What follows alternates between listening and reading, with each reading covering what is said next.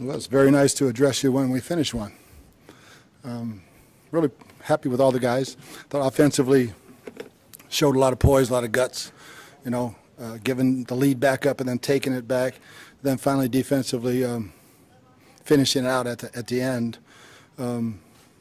Again, offensively, we can talk about turnovers, we can talk about penalties, but again, we made plays to win the game. Putting that many points on the board, you should win the game. Defensively, we're still a work in progress, but I like the fact that we're in here celebrating, and we're making better. Can't be happier for anybody than Jamel Dean. Wins the game. Last week, he's the GOAT. He's going to be a hell of a player. All those young kids in the secondary are getting better and better. So I thought the pass rush really showed up in the fourth quarter, and it's what we needed.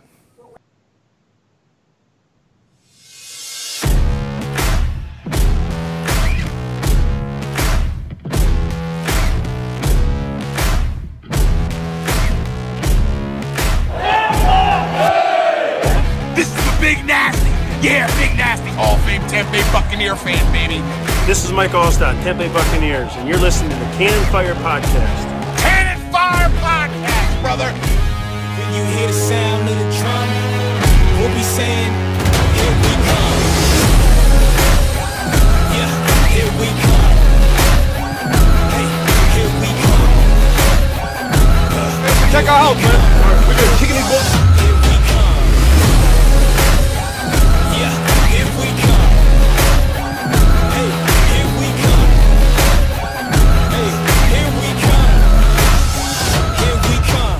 You ain't listening, and you're missing out.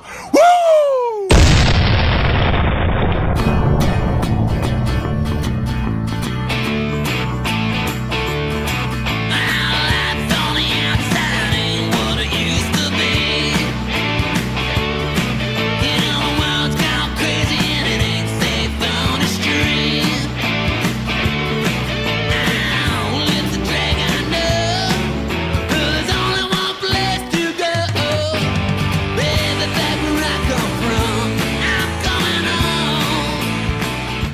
Welcome back, ladies and gentlemen, to a brand new episode of the Cannon Fire Podcast. We are coming at you today for episode number 81.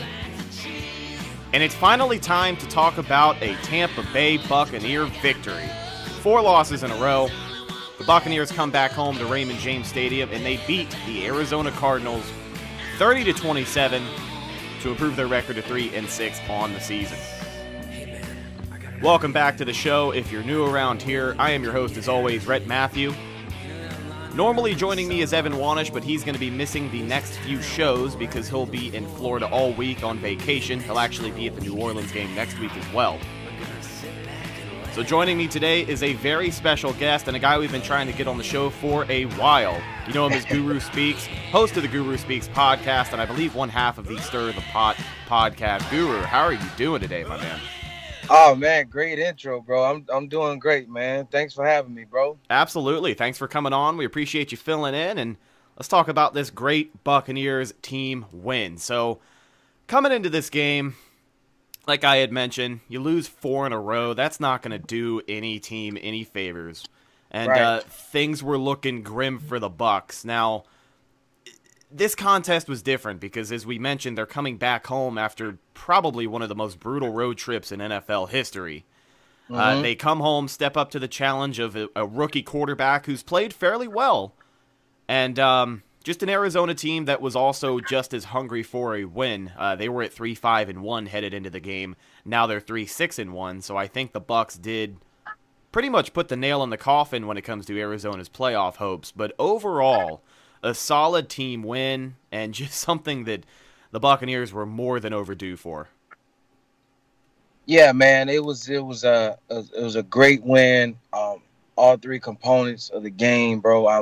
I'm very happy. We didn't, lose hope and like get deflated, and our morality got low. We fought to the bitter end, man, and that's what it's all about, man. A lot of guys, leaders chose to step up, and whenever you do that, that's a recipe for a win, man. Yeah, it's really nice because the common theme with what was heard around the locker room yesterday regarding the game was everybody has everybody's back. And it seemed Right. like the mentality of this Bucks team over the time that BA has been head coach has resulted in everybody having everybody's back and holding people accountable. Accountable. Right. And of course, we've got some key players we'll talk about here in a few moments that did just that. But let's open things up with our stats recap. Of course, the first person we have to talk about is our quarterback, Jameis Winston. Now, Yes. I'm going to throw out this stat line. And let me just throw out the stat line first. So on his day, 30 for 48, 358 yards, 1 touchdown, 2 interceptions. When you look at that stat line on the box score, obviously people want to allude to a bad Jameis Winston day. And I'm not going to say it was good. Like, there's not really any defending, at least the first interception thrown. The first interception thrown was just a bad throw, bad read. The corner ended up undercutting the route, and it picked off. He tried to target Chris Godwin.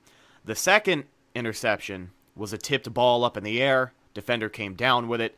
Not much you can do in that situation. But aside from those 2 interceptions, I would say a solid day throwing the ball for Jameis Winston, especially in the second half. He looked sharp, and he was slinging it left and right. Now, those 2 picks, again, you're not going to want those because he still leads the NFL with interceptions, tied with Baker Mayfield. I think 12 on the year. But, Yeah. I don't know. I think a solid performance for Jameis overall, discounting those 2 interceptions. What do you think? I would have to agree with you, man. You know, I just from the body of work thus far, even up into this game, you know, if you take away the interceptions, man, he's having his best career season yet, you know. And I tell people all the time, because, you know, the fan base, you know, everybody's in the middle. Some are, you know, wanting to move on. Some are stuck in the middle. Some people are just saying, hey. But I tell people all the time, pull up the numbers, man, and you'll see definitely that this guy has potential to turn the corner. It just gotta alleviate the turnovers. So yesterday was a great game by him. Like I said, you take away the 2 picks. One of them even wasn't his fault, really. You can't do anything by the tip pass. He just looked very focused. And one thing I do respect about Jameis, man, he doesn't really get too down on himself. If he does make a mistake, he does look forward to the next series or the next play. So that's what I really respect. And you have to have that as an NFL quarterback. You can't just hang your head, because there's also you have 10 other guys on the field that's depending on you to, hey man, get us together. Let's get this first down, or let's get this touchdown. And then, you know, he came down. We marched down the field fairly easy on the Cardinals defense, and, you know, we ended up getting the W, man. So I'm very happy about his performance, bro. Yeah. And like you had brought up, Jameis, his ability to bounce back and not let the mental of the game really get to him, you got to commend him for it, especially someone who, you know, has thrown the amount of interceptions that he has. I think Jameis is the best quarterback in the league at just bouncing back, clearing his head, and saying, all right, let's go out there and let's get this again. So Let's go. Right. You look at his performance on Sunday, okay for the most part, but here's another thing. Pretty sure he led the team in... actually, no, he didn't lead the team in rushing, but he had 3 rushes for 40 yards. And the one run that pops into my head is a crucial run on 3rd and 12, deep in Bucks territory. He took it, couldn't find a read, went to the left, picked up 20 yards, and it was a first down. Tampa Bay Buccaneers saving the drive.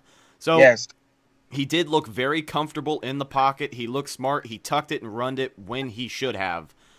So, you know, 2 interceptions aside, I'm happy with his performance on Sunday. Let's hope he can get it together, as they've got the New Orleans Saints coming to town next week. So want to see him get that consistency together. But if he can have another performance, maybe with less interceptions next week, I'll be happy, because right now I think it's a safe bet that he'll be here in Tampa Bay next year.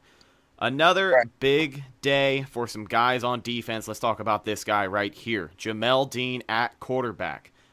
4 pass breakups and 1 interception that pretty much saved the game for Tampa Bay. What a bounce-back game for Jamel Dean. If you look up the definition of comeback, it's going to have Jamel Dean's picture right next to it. What did you think of his performance on Sunday? Oh, man, it was, you know, it was like the perfect ending, man, because he had been having a tough couple games. Even last week they were picking on him. Going to, if I'm not mistaken, he was guarding Lockett, correct? Yep, Last week? Lockett and Metcalf pretty much a split. He gave up a big touchdown to Metcalf when he just got Yeah. gassed, and then they had Lockett beating him up as well. Yeah, man. So, he had to pretty much, kind of like redeem himself. And it wasn't too pretty this game either, but he actually, pulled it together at the end, man. And once again, we just talked about, having that amnesia. Okay, shake it off. Everybody has a job to do, and I'm going to do my best to do mine. And man, like when he got that pick at the end to seal the game, it was like, okay, this is my stance. I should be a starter going forward here. And I think I've earned a lot of respect for him because I was one of those guys, even though he has a small sample size for us, but I was like shaking my head. I was like, man, we have to look elsewhere. He's not it. But, hopefully from yesterday and going forward, he can be able to put a good body of work together and play some good defense, man, because I do see the potential in him. Yeah, and I mean, looking at his game on Sunday, like you said, wasn't the prettiest of games, but at the end of the day, he made more good plays than bad plays, and that's what's important. Because against Seattle, he had his good plays and he had his bad plays, and his bad plays were really bad. But against Arizona, he made more good plays than bad, if you kind of follow what I'm trying to say. But, But yeah, for him to step up, especially with the pressure that he was under, not only getting his first career start last week, but continuing that this week, he's also a rookie, so you got to commend him because he's looking pretty solid for a rookie. Still got some cleaning up to do, but really hope he can pick up the pace because he has looked good, especially yesterday, from what he showed us. Now, another guy on that defense, we're going to go over two more, and then we'll jump into some of the headlines from this game. Another guy on that defense that deserves all the credit in the world is linebacker number 54, Lavonte David. 8 tackles and a forced fumble on the day. Yes. That forced fumble, by the way, let me throw this side note out there. That forced fumble, the referees tried to screw us 3 weeks in a row by ruling the runner down by contact, and we made sure that wasn't going to happen. Yes. And luckily it didn't. But a huge day for Lavonte, and what else can you say? I mean, Lavonte David, he is up there with the likes of Luke Kuechly, Bobby Wagner, and he gets zero respect simply because he's a Tampa Bay Buccaneer. And it's a shame because he has been a highlight of this defense all season long. I think he's playing his best season so far. Yeah, man. When you talk about just consistency, man, as far as somebody that does their job, week in, week out, you got to talk about Lavonte David, man. And it's funny because that's my mom's favorite player. And it's like, man, he does his job and he does it well, bro. Every week, if nobody else on our defense will show up, you can count on him, and that it's a special reason why he has the C on his chest. Yep. And it shows when he makes plays like that, bro. And, I love his game. He's like a bloodhound for the football. He's everywhere. Even when you don't think he's around, whether it be his own solo tackles or an assist, he's there, bro. So yesterday was just a testament to his great game and his great body of work since he stepped in this league and got drafted by us. And, man, I think Lavonte is on his way to being a Hall of Famer. And I'm not even being biased because this is my team, but, he has the stats, he has the game, and it's just like you said, bro.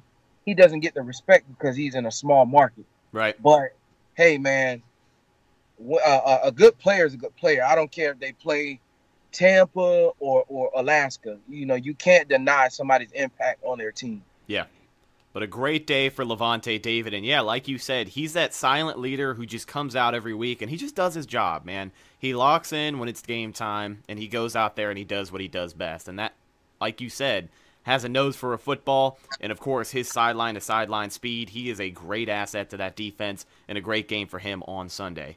Now, one last guy we're going to go over that stood out to me from Sunday. He doesn't have an explosive stat line. It's not going to jump out at you, but as soon as I say this name, you're going to know exactly why I brought him up, and that is Jason Pierre-Paul. Only Yeah. 3 tackles on the day for JPP, but literally every other reason is why he's on this list right now. His game on Sunday and the way that he interacted with his teammates is exactly why he needs to be a Buccaneer next season. Like, there's no disputing it. The natural leadership ability that he has to really get out there and light a fire under his team's ass is unmatched. The way he Yes. was on the sideline, I think Fox was talking about it on their TV broadcast. There was this clip of him blowing up on the sideline because the defense had made a stop. And I don't even think it was necessarily because the defense had made a stop. I think he was freaking out because of how bad the secondary was. But Right. the fact that he will be the first person to get in someone's face when they could have done more and hold them accountable is exactly what this defense needs. And Yes. sure, maybe it's a bit extreme for some people, but I think it's perfect. I think he's a testament to at least what this defense and the front seven-wise has put on the field, even though he's only been playing for, 3 weeks now? 2 weeks? So Yeah.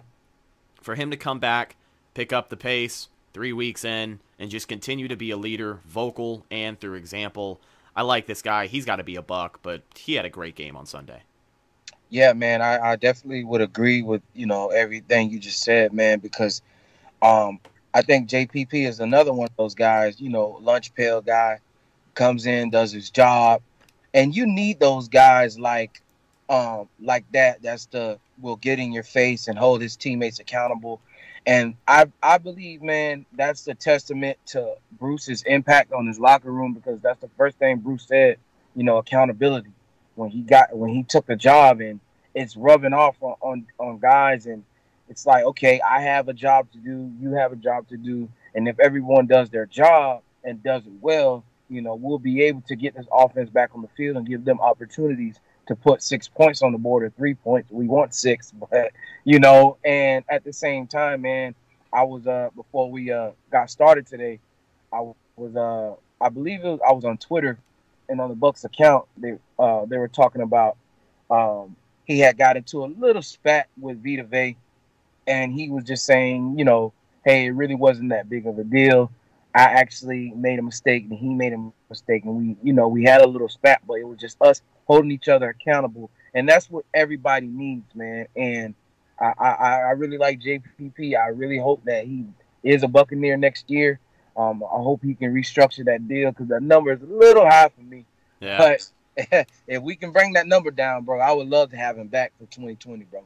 Absolutely. You want to hope they can get something out because, again, we talked about JPP's contract not too long on the show. Buccaneers restructured, so instead of him having next year as a Buck, he'll be a free agent following this season. So, yeah, you really hope a deal can get done between the Bucks and JPP, because we've seen in the past, especially with Quan Alexander in the negotiation period, the Buccaneers are really weird about giving those players a lot of money, especially coming back from injury.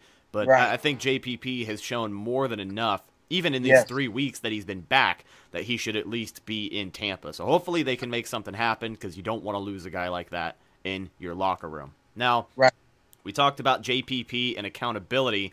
Let's go over some of the big headlines from the game, and following the theme of accountability. This is a big one. Now, of course, a Bucks win always calls for celebration, but a huge headline following Sunday's game was Vernon Hargreaves being pulled from the game.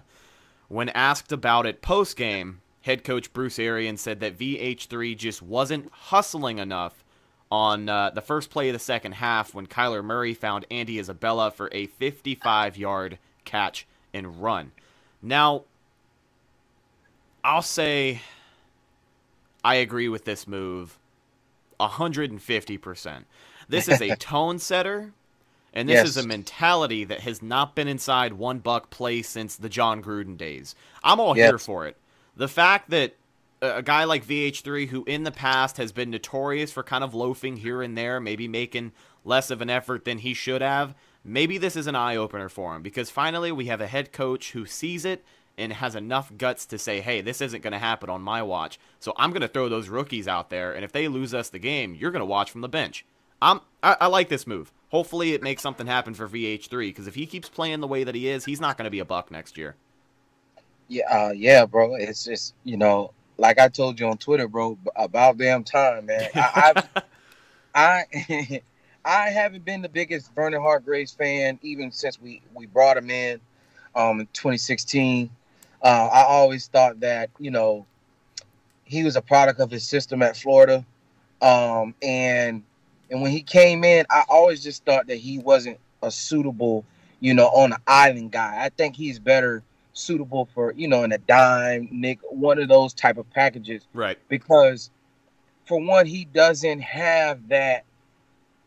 And it's okay because everybody has their strengths and their weaknesses. For one, he doesn't. To me, he doesn't have that.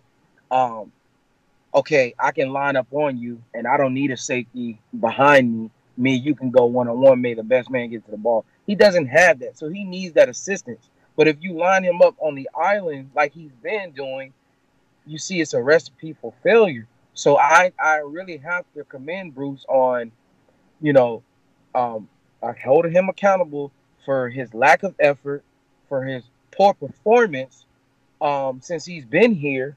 And I really feel like this is a long overdue move.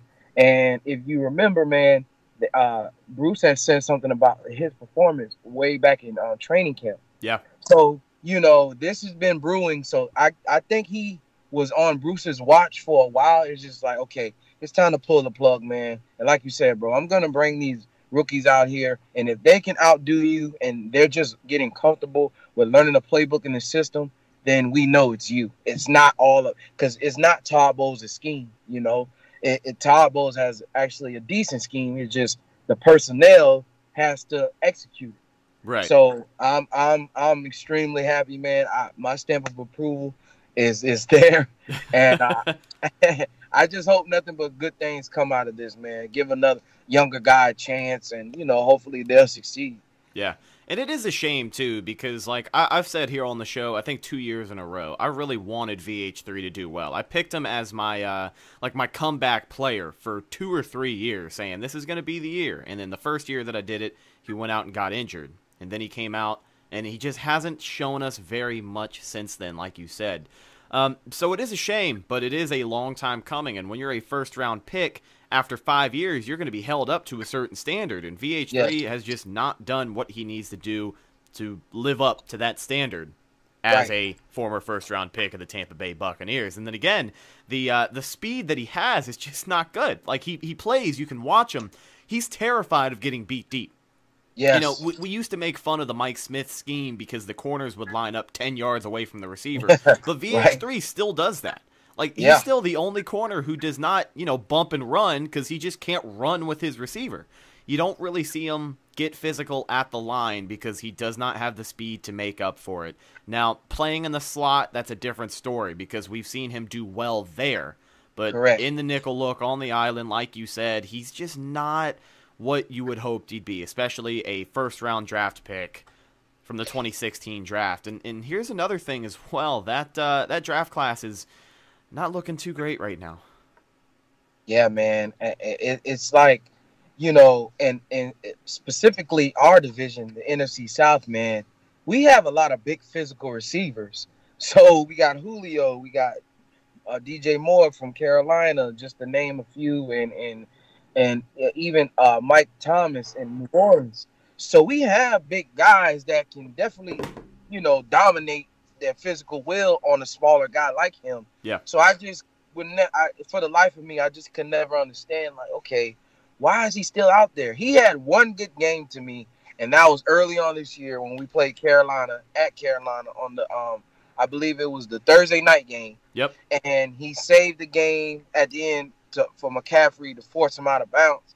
But other than that, bro, it's just, and I think that he kind of hung his hat off of that. Like, okay, well, I made a move. I can just chill. I don't have to really be consistent like that. So, I saved the game 1 week so I can. No, it doesn't. It doesn't work like that, bro. This is a 16-week schedule. Right. Everybody has their job to do every single game, and if you're not getting that done, unfortunately, you will be riding the pine. So, I mean, we'll see what happens from here. I'm sure more answers will be coming out before now in next week's game against the Saints. But there is a very real possibility that VH3 could be riding the pine for the rest of the season. You never really know, but Right. like I said, I'm sure we'll get something that comes out between now and next week. So up Right. until this point, we've talked a lot about the defense. Let's flip the script and talk about the offense from Sunday. Now, compared to the Seattle game, there wasn't very much explosiveness to the offense this week. Play calling seemed fairly conservative for most of the game, but Yes. they did get down the field when it mattered, and it ultimately led to a win. Let's talk about the biggest facets of that offense, in my opinion, on Sunday. Peyton Barber and Ronald Jones. Now, Peyton Barber had a solid day running the ball as he and Rojo split carries 50-50. I mean, they both had 11 rushes. Now, on 11 rushes for Peyton Barber, he had 43 yards and the go-ahead touchdown at the end of the game. And then Ronald Jones on 11 rushes had 29 yards and a touchdown on the second offensive drive. That particular touchdown put the Bucs up 7-3. Now, you look at that stat line in general and you say, well, the ground game really didn't get going. And to be fair, it didn't. There weren't a whole lot of burst plays. I think Peyton Barber had one 17-yard game that he had. That was a big run on the day. But let's look at Ronald Jones for a minute. Ronald Jones made up for a lackluster day on the ground. He had an awesome day catching the football. 8 receptions for 77 yards. And when you look at Rojo, it's nice to have a guy like that you can throw to out of the backfield. Because I remember his rookie year, preseason, and the first few times that he was on the field, because, you know, he only played, 7 snaps his rookie year? Yeah. I know a big concern for him coming out of that preseason was pass catching, because he dropped a few balls that were concerning. Right. He didn't drop very much on Sunday, and he showed that he does have that that ability to make some plays out of the backfield when you throw the ball to him. So that was nice to see, and overall a pretty solid day for both of those guys. But Ronald Jones making the catches through the air, and then Peyton Barber, of course, with the game-winning touchdown at the end.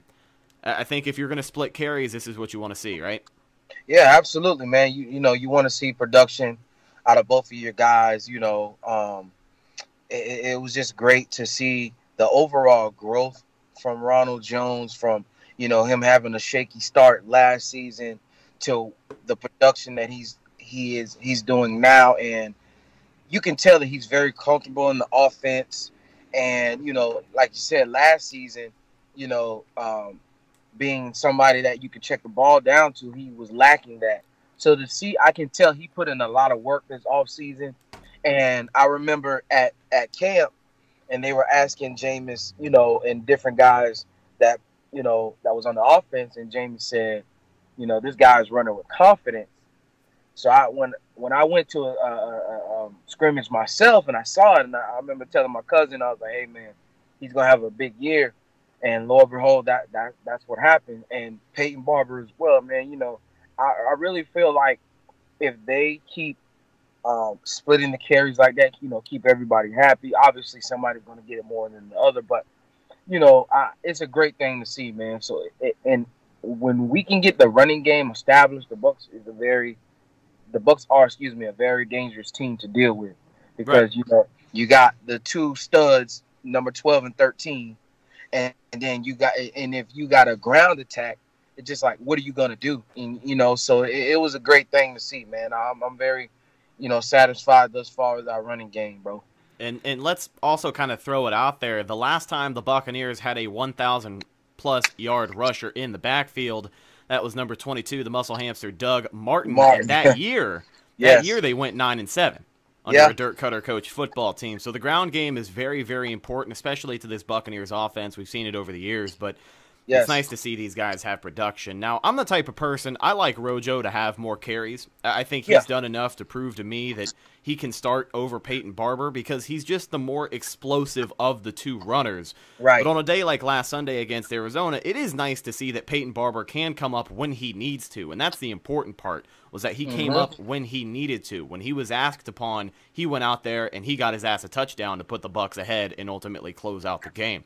So it was good to see. Now, Ronald Jones, I'm not going to sit here and say nothing but great things about him, because he did have one bumbling mistake on Sunday. And I think a lot of people forgot because it was a very forgettable play as soon as it happened. He fumbled the ball. And I mean, he didn't just fumble the ball. Like, he was running full speed and the ball just bounced right out of his hands. I don't know what the hell happened, but that was embarrassing.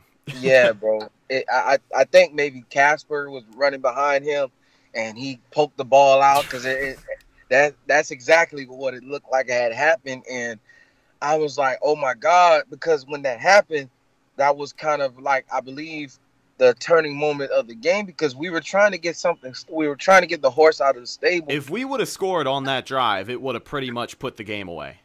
Correct. And it's like things like that, man. That's why I'm a firm believer in take care of the opposition while you're ahead. Keep your foot on their necks. Don't relax and think that, oh, we got the game, in the down, that it's done and things like that. And I'm not saying that was Ronald Jones's mental, but stuff like that cannot happen because say if we didn't go back down and score, that would have been one of the, not saying the sole reason, but that would have been a big reason contributing why we would have lost the game. So you have to make sure, take care of the football. Ball security is very, very important, So if you're going to carry it, make sure you protect it with your life because that could have easily went bad and went the other way for a touchdown. Yeah. So, man, that was crazy. All you can do is laugh about it, but you really hope he can kind of put it together next week, and that all comes with the confidence that you brought up. And I think Ronald Jones, as a runner, has enough confidence to really bounce back and make sure he doesn't make any more of those costly mistakes. Now, let's talk about another piece of this Bucs offense that I am very, very, very disappointed in. It's Breshad Perriman. Oh, God. Buccaneers faced a deadline this week where if they released or cut wide receiver Breshad Perriman, they would get a 4th-round compensatory draft pick. Well, Guru, you and I know the Bucs. Of course, they didn't do anything to him, and they ultimately held on to him. He finished Sunday's game with 2 receptions for 17 total yards. Another pedestrian day for him on the stat sheet. But here's the thing as well. We were sitting in the end zone, and I was watching the game with my buddy Blake. You can actually, guys, if you want to check out his show, Buck and Blake at Bucs Report, he does a great job over there. He's got a lot of film breakdowns. This dude knows what he's talking about. We were talking about the game, and we were laughing and joking about it because Breshad Perriman was in single coverage all day long. Like, the Cardinals showed that they were not scared of Breshad Perriman at all. And after 2 receptions for 17 yards, they had no reason to be. Even on some plays where he was wide open, Jameis ended up picking a different read and threw that way. And to be honest, if he's wide open and Jameis throws to him, are you trusting number 19 to make that catch? Nope. Absolutely not. I think Perriman as a whole, I don't know why he ended up sticking around. I know the Bucs have a dilemma at wide receiver 3. I know you don't really trust Scotty Miller because he had a drop touchdown as well. Maybe not dropped, went over his head, but he hasn't really shown up to the games either. But I don't know, man. Perriman's performance on Sunday is exactly why I think they should have let him go. Absolutely, man. And I feel like that's another one on the roster that's, spoiling the bunch because I feel like he should have been let go after the Carolina game. He had such a bad performance. He's not a good player. That's why he's bouncing around from team to team. And it's just like, bro, you are a wide receiver. You have one job. Block for the running back when it's running plays, and when your name is called, your numbers, catch the football, bro. That guy cannot catch a cold, man. It's crazy to me, dude. It's just like, and the touchdown he got last week was a fluke. Exactly. He didn't even mean to get it. Exactly. And when he caught that pass, I tweeted, I said, wow, Breshad Perriman caught a pass that wasn't even intended for him. Just imagine if he catch passes that was for him. And it's just like, come on, man. Why is, like you said, why is he even still on the team? I believe out of those 3, I like Justin Watson. I don't know why I don't know, man. It's and I have no idea, bro, but I don't think he should be on our team anymore, man. Yeah. I don't know what's going on. Why is it such a hard time finding a decent slot guy? I'm not sure what's going on, but he needs to be out of a job immediately. And a name that you brought up was Justin Watson. We brought him up here on the show as well. I said this a few weeks ago when we talked about the wide receiver 3 position. I don't know why Justin Watson isn't getting more chances to go out there and make a play. And maybe it's something that this coaching staff sees that we don't. But I'd like to see number 17's name called up a little bit more, because I feel like if you put him in a position that Brashad Perryman's in, he's going to come up with more of those catches and ultimately be more effective on the offensive side of the ball. Dude, I mean, you don't know what someone can do if you don't give him a chance. B.A. said it himself. You don't know a diamond in the rough if he's sitting on the bench. Exactly. Give him a chance. Give him a chance. Give him more reps. See what he can do. But him just sitting there. But my thing is, bro, it's like we keep on going back to the same person that keeps on letting us down, disappointing us. It's like, what is this coaching staff is seeing out of Perriman that they're not seeing from Watson? Right. I just think, give him a chance, man. What's the worst he can do? He can't do any worse than Perriman. Right. Now, I think – sorry, bro, go ahead. I just feel like, bro, it's like not only is Perriman a bad player, but he has crucial drops. It's not like he's, I got to catch that next. He's dropping passes that's like in crucial moments. So it's just like, get him out of here, man. Right. Now, with Justin Watson, you kind of look at the situation he's in. He's getting most of his reps on special teams, and I think this coaching staff does like him on special teams because he made a good play on a punt return. Oh, yeah. On Sunday. He had a big tackle, blew up the returner, and that was cool to see. But you kind of think the coaches are more comfortable with him getting reps on special teams than they are with him getting reps at wide receiver. And again, maybe it's something they're seeing that we're not, but I think it's about time this kid gets a chance. Yeah, man. I mean, like I said, bro, what's the worst he can do? Drop the ball? We've seen that. Right. Yeah. So talking about this wide receiver 3 situation, the next guy that we're going to talk about isn't exactly a wide receiver, but someone coming back who has the potential to make us forget about the vacancy at wide receiver 3. That's the return of big tight end O.J. Howard. Now, while Brashad Perriman didn't have the day he should have at wide receiver 3, O.J. Howard had a day that makes me feel good about his place in the offensive game plan moving forward. 4 receptions for 47 yards and a touchdown isn't O.J.'s best game by far, but for a guy who's coming back from injury, it was nice to see him in the end zone. And at this point, I can only hope he gets more targets moving forward, because at the beginning of the year, first half of the season up until he got injured, he played primarily as a blocker. He took up a blocker role on the right side of the line because it just simply wasn't that good of a unit.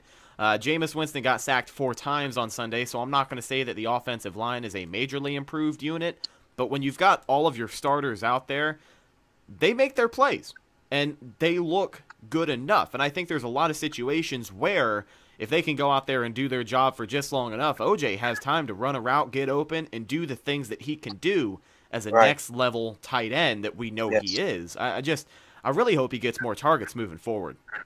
Yeah, man. You know, OJ is, to me, from seeing him play even in college to him being with us for the 2 years that he's been here, he's a volume guy. The more touches and that he gets, the hotter he gets, and he gets in rhythm fairly quickly. And if you notice after the touchdown, man, it's like the more he gets it going, bro, you gotta keep feeding OJ. Right. He'll slow down and his temperature will drop if you put him back on the line to block. I think, like, I agree with you. He should get more targets.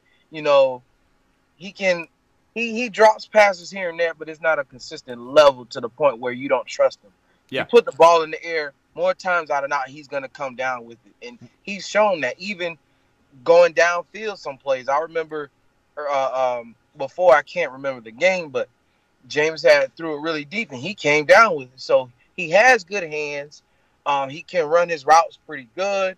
There's not much OJ can't do. You know, everybody has their weaknesses, but he can catch the football, you know. Right. So it's just like, give it to him, put it in his area, and you'll see he'll come down with it, bro. Well, talking about Sunday and the crucial catches that he made, there was one dangerous throw. I mean, he had two guys around him, right on top of him, and he found a way to hang on to that football and came down with a catch, putting the Bucs in the red zone. I mean, he's the type of guy, you can throw a 50-50 ball to him, and he's going to get it, just like Mike Evans. But O.J. Howard, he's got that tight end build. He's huge, man. He's got that playmaking ability. So in the future, like you said, really hope he gets more targets. But really quickly, let's go over the offensive line because I brought them up. Again, Jameis got sacked 4 times on Sunday, so not a blockbuster day for them by any means. But they did have some highlights. There was one play in particular where Jameis dropped back, and I mean, the pocket stayed in formation for 4 or 5 whole seconds. He went through every single one of his reads, maybe 2 or 3 times, before finally hooking up with Mike Evans to get a Bucs first down. But that was exemplary blocking from the offensive line on that play in particular. And I don't know. I really hope they can get a little bit better in run blocking. It seems like what they lack is that major push. You know, you get some guys out there in run formation, and maybe they can make a hole happen, but when it comes to just running it up the gut, I feel like they lack that push that they should need. Now, the interior offensive line has become a strength of this team. I think Chris from the Bucs Brief podcast, I saw him talking about that on Twitter. But the interior offensive line looks good. Ryan Jensen, Ali Marpet, and Alex Kappa, they are awesome. Donovan Smith and DeMar Dotson are liabilities. Donovan Smith being, one of the highest paid offensive linemen on the roster. He's 50-50. DeMar Dotson, he's been a solid talent for years and years, but he's just showing his age, and it is pretty sad to see. But you got to think that if the Bucs are going to look at offensive line coming up this offseason or in the draft, they're going to go with an offensive tackle. Yes. Yeah, bro, I would have definitely agree with you once again, man. The tackles are, the biggest problem on that unit, man, both sides. I feel like Donovan Smith is stealing money. He was okay before he got paid, but it never fails, man. I was just telling a friend of mine last night. We were actually watching the Rams and the Steelers. And once players get paid, I don't know what, it never fails. Their performance drops. It's very rare that they get compensated and then they keep the same performance or even get better. So I think Donovan Smith is stealing money. DeMar Dotson, like you said, he's showing his age. He was decent before, but as you get older, your talent, descends. So it's one of those things, man, where we have to address that. And for the life of me, I don't understand why didn't we go after Tunzel for a trade. Hey, I wouldn't mind moving Donovan Smith for him. Granted, yes, he came from a different scheme, but hey, man, at this point, we're trying to save our season. We gotta, desperate time comes with desperate measures. It's just like, because if we draft a guy, you have to hope that they pan out, and then you have to wait for them to develop. So it's just like we have to. That should be the first priority of needs coming up in this spring that the Bucs need to address. Offensive line, tackles rather. Yeah. So we need both sides, man.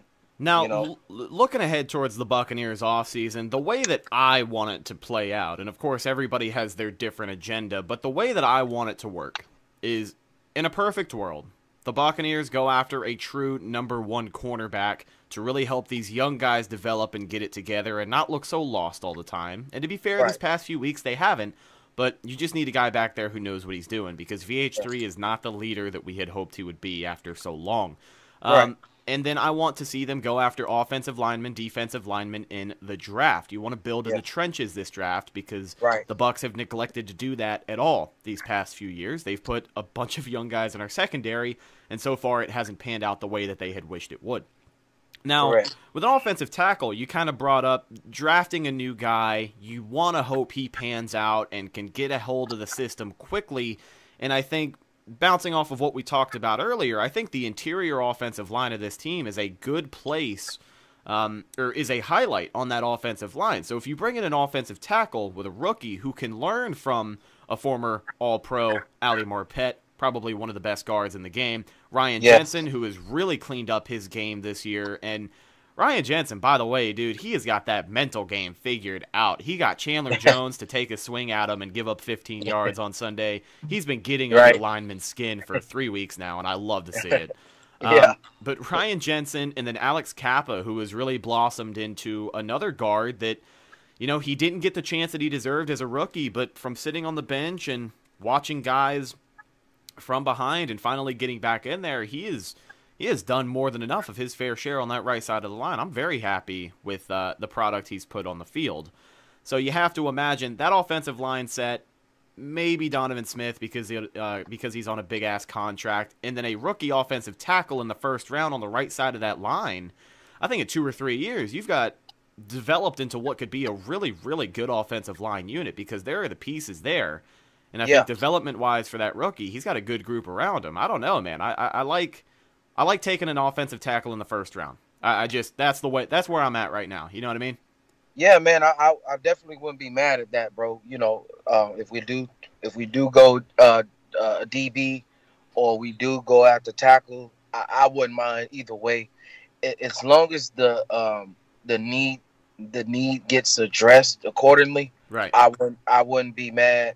Like I said, either way, but we can get a guy, man, that can come in and, like you said, he has good, 2-3 year guys. You know, obviously Ali is the vet and can learn and get that system down pat, man, so we can protect number 3 going for years going forward. And I feel like I'm not gonna keep throwing him a raft out in the river, but if you give the guy time, man, he'll make it happen. He can shred the defense, pretty, so. Yeah, and I mean, you look at Jameis this year, yes, he does lead the NFL. Well, he's tied for leading the NFL in interceptions, but he's leading the NFL in sacks. He's been sacked 30 times over 9 games. I mean, I don't know what you expect a guy to do when he's sacked that many times, but the fact that he is still able to run around in the pocket, make plays happen, and on Sunday, just like we talked about, when he has time, granted, it was 4 or 5 seconds, he'll make some things happen. So yes, I'm confident that number 3 will be here next season. I think Bruce Arians is still going to be here next season. They're probably going to franchise tag Jameis, give him a prove-it year, and we'll see what he can do going forward. But it all starts with the trenches in front of him, and getting some more help on that offensive line will definitely do him some favors. Now, let's talk about a few more things from the game Sunday, and then we can break down and get out of here. First and foremost, back on the defensive side of the ball is Ryan Smith. You really wouldn't have known that he was in the game at all on defense because I think he only played 1 or 2 reps the entire game. And it's funny because last week we talked about Jamel Dean getting gassed and getting him some help out there. And one of the names that I brought up here on the show was like, why didn't Ryan Smith get any reps at corner? Well, this Sunday against Arizona, he showed us exactly why he isn't getting any reps at corner because he got burnt for a huge touchdown. It just wasn't a good look for him. Nah, man. I mean, there we go again, talking about why guys aren't seeing the field. And it's like, bro, when we give you a chance, prove me wrong that you should be on the field. Instead of you're proving me right that we should leave you where you are, right. Filling up the water coolers for everybody. I know it's not high school, but you know what I mean. But it's like, it's obviously, was he guarding, if I'm not mistaken, he was guarding Fitz, correct? Or Christian Kirk? I think it was Christian Kirk. Okay, well, he got burnt, cost a touchdown. So it's just like, man, what is why can't we connect and get guys that can play DB? I don't understand. I don't know what it is, man, but oh man, it's rough, bro. The second after, like we were just talking about, what our high priority needs, D-line, O-line, we need to get DBs as well. We got to work on our secondary like yesterday, man, because it's coming to like a state of an emergency, man. Like, because those guys up front, they can't keep. It's like that's all we have. The backers and the D linemen. That's it, bro. We can't trust our secondary for. I know I don't, man. Yeah, I don't. Yeah, You no, know, so- I'm with you 100%. You look at the defense the Bucks put on the field, number 1 run defense, and then number 32 pass defense. There really isn't much else to say about that one. But looking at the secondary, I think, kind of going back to the offseason plan, I think really all they got to do is, because you can admit, and like I can say as well, these young guys, when they're all on the same page, they can all make some good plays. Oh, right? yeah. They've showed us Oh, some yeah. flashes. I think all they need back there is 1 or 2 veteran corners that, not even an all-star. You don't need a Patrick Peterson back there. Give me Right. a Chris Harris Jr. Give me Right. an Xavier Howard from Miami. Give me one of Right. those guys who just know what the hell they're doing and can make things happen in a fashion to where these young guys can understand and they can not continue to make these mistakes. But yeah, Ryan Smith, even though he's a multi-year guy, he is not the answer. And he showed us this week that he should just stick to special teams. One more thing about this game that I thought was a lot of fun, so I saved it for last. Let's talk about it. Last drive of the game for the Bucks. It's when they're coming up on the Peyton Barber touchdown to put them ahead. As they come out onto the field into the red zone, I hear over the speakers that number 50 is eligible. Yeah. Vita Vea got some offensive snaps, and I don't know if people forgot about that because it was a very high tense moment, but it was pretty funny to see Vita Vea lined up at fullback, and they shifted him over to tight end for the Peyton Barber touchdown. But Right. for those 3 plays that he was in, everybody on my side of the end zone was screaming, "Give Vita Vea the ball." Because we Yeah. wanted to see him, William Perry, his ass through that offensive Right. line and get into the end zone to put the Bucks up. But they talked about it after the game. BA was pretty happy about it. He said it's something Vita's been wanting to do, and maybe they'll try and throw him a touchdown later this year. But I wasn't expecting to see Vita Vea line up on offense. Yeah, man, it was something definitely a delight to see, because that particular series that was on the opposite end of me, so I couldn't really see where I was. So I had watched it on the jumbotron, and I was like, "Is that Vita out there, man?" 'Cause I thought they was gonna give it to him as well, and I Yeah. was like, "Man, that'll be so dope, man." But and then when we scored, I was like, "Man, this, it was great to see us, man, have some fun. Of course you got to take care of business, but hey, man, give the guys some. They've been working hard all week, So it was really good to see, man. It made all the fans happy, and that's what yesterday, bro, was. Even though we beat the Cardinals or whatnot, but it was great to see, man, the fellowship of everybody happy leaving the stadium instead of like being pissed off. Right. And when we won, and the small amount of fans that were there, it was just like, the exchange of laughs and high fives, bro. It felt good, man, and it made everybody excited for this Sunday coming. Oh, yeah. We had a lot of fun at the game. I was out there. You were out there as well. Evan was out there. And shout out to my boy Blake Cabell, Buck and Blake Sports. And then Johnny B, the Johnny B Show on 102.5 The Bone. You can actually hear him and I do the Bucks break every Monday night at 10 p.m. live on 102.5 The Bone. He came out to our tailgate. We had it bumping, dude. We were on the corner of Himes and Tampa Bay, right there next to the stadium. We had the loudspeaker going. We had catfish fried up, chicken, sausage Nice. on the grill. It was an awesome time. Went in, got to see the Bucks win, came back out and partied for a few more hours. So shout out Right. to everyone who came out. But yeah, the camaraderie among fans after the game, and just to see people back in Raymond James Stadium for the first time in over a month, it was such a Yeah. great feeling. And it's days like Sunday that remind me exactly why I'm a fan of Right. the Tampa Bay Buccaneers. But a good game overall, Yes. and a good team win for the Bucks. Now, really quickly, to kind of make a comment on the Vita Vea thing, yeah, it was a lot of fun. It was funny to see. But you also kind of think of the play calling aspect of it, where like it did the Bucks a favor, play calling in the red zone, because I was nervous that they were going to get to the 1 yard line following that penalty. I think it was a pass interference that put them all the way up there. Right. They were going to get to the 1 yard line, and it was going to go first down, second down, third down, and then they were going to have to try and score a touchdown on fourth down. Like, I was so nervous. But Yes. to put Yes. Vita Vea in there in that situation and mix things up for an Arizona defense, because the linebackers were like, all right, well, we're going to have to track this 310-pound running back that just came into the game. Yeah. But But yeah, overall, a funny situation. Glad the Buccaneers were able to pull it out and come away with a win. Yes. Awesome to talk about. But ladies and gentlemen, that's just about going to do it for this episode of the Cannon Fire Podcast. Thank you so much for watching with video if you're watching on YouTube or BucsReport.com. And thank you for listening on any of our podcast outlets that you choose to listen to us on. Guru, my man, thank you for coming on the show. And really quickly, how can the people find you on social media, and where can they listen to your show? Thanks a lot, man. I'm a big fan of the show, bro. I listen to you guys religiously.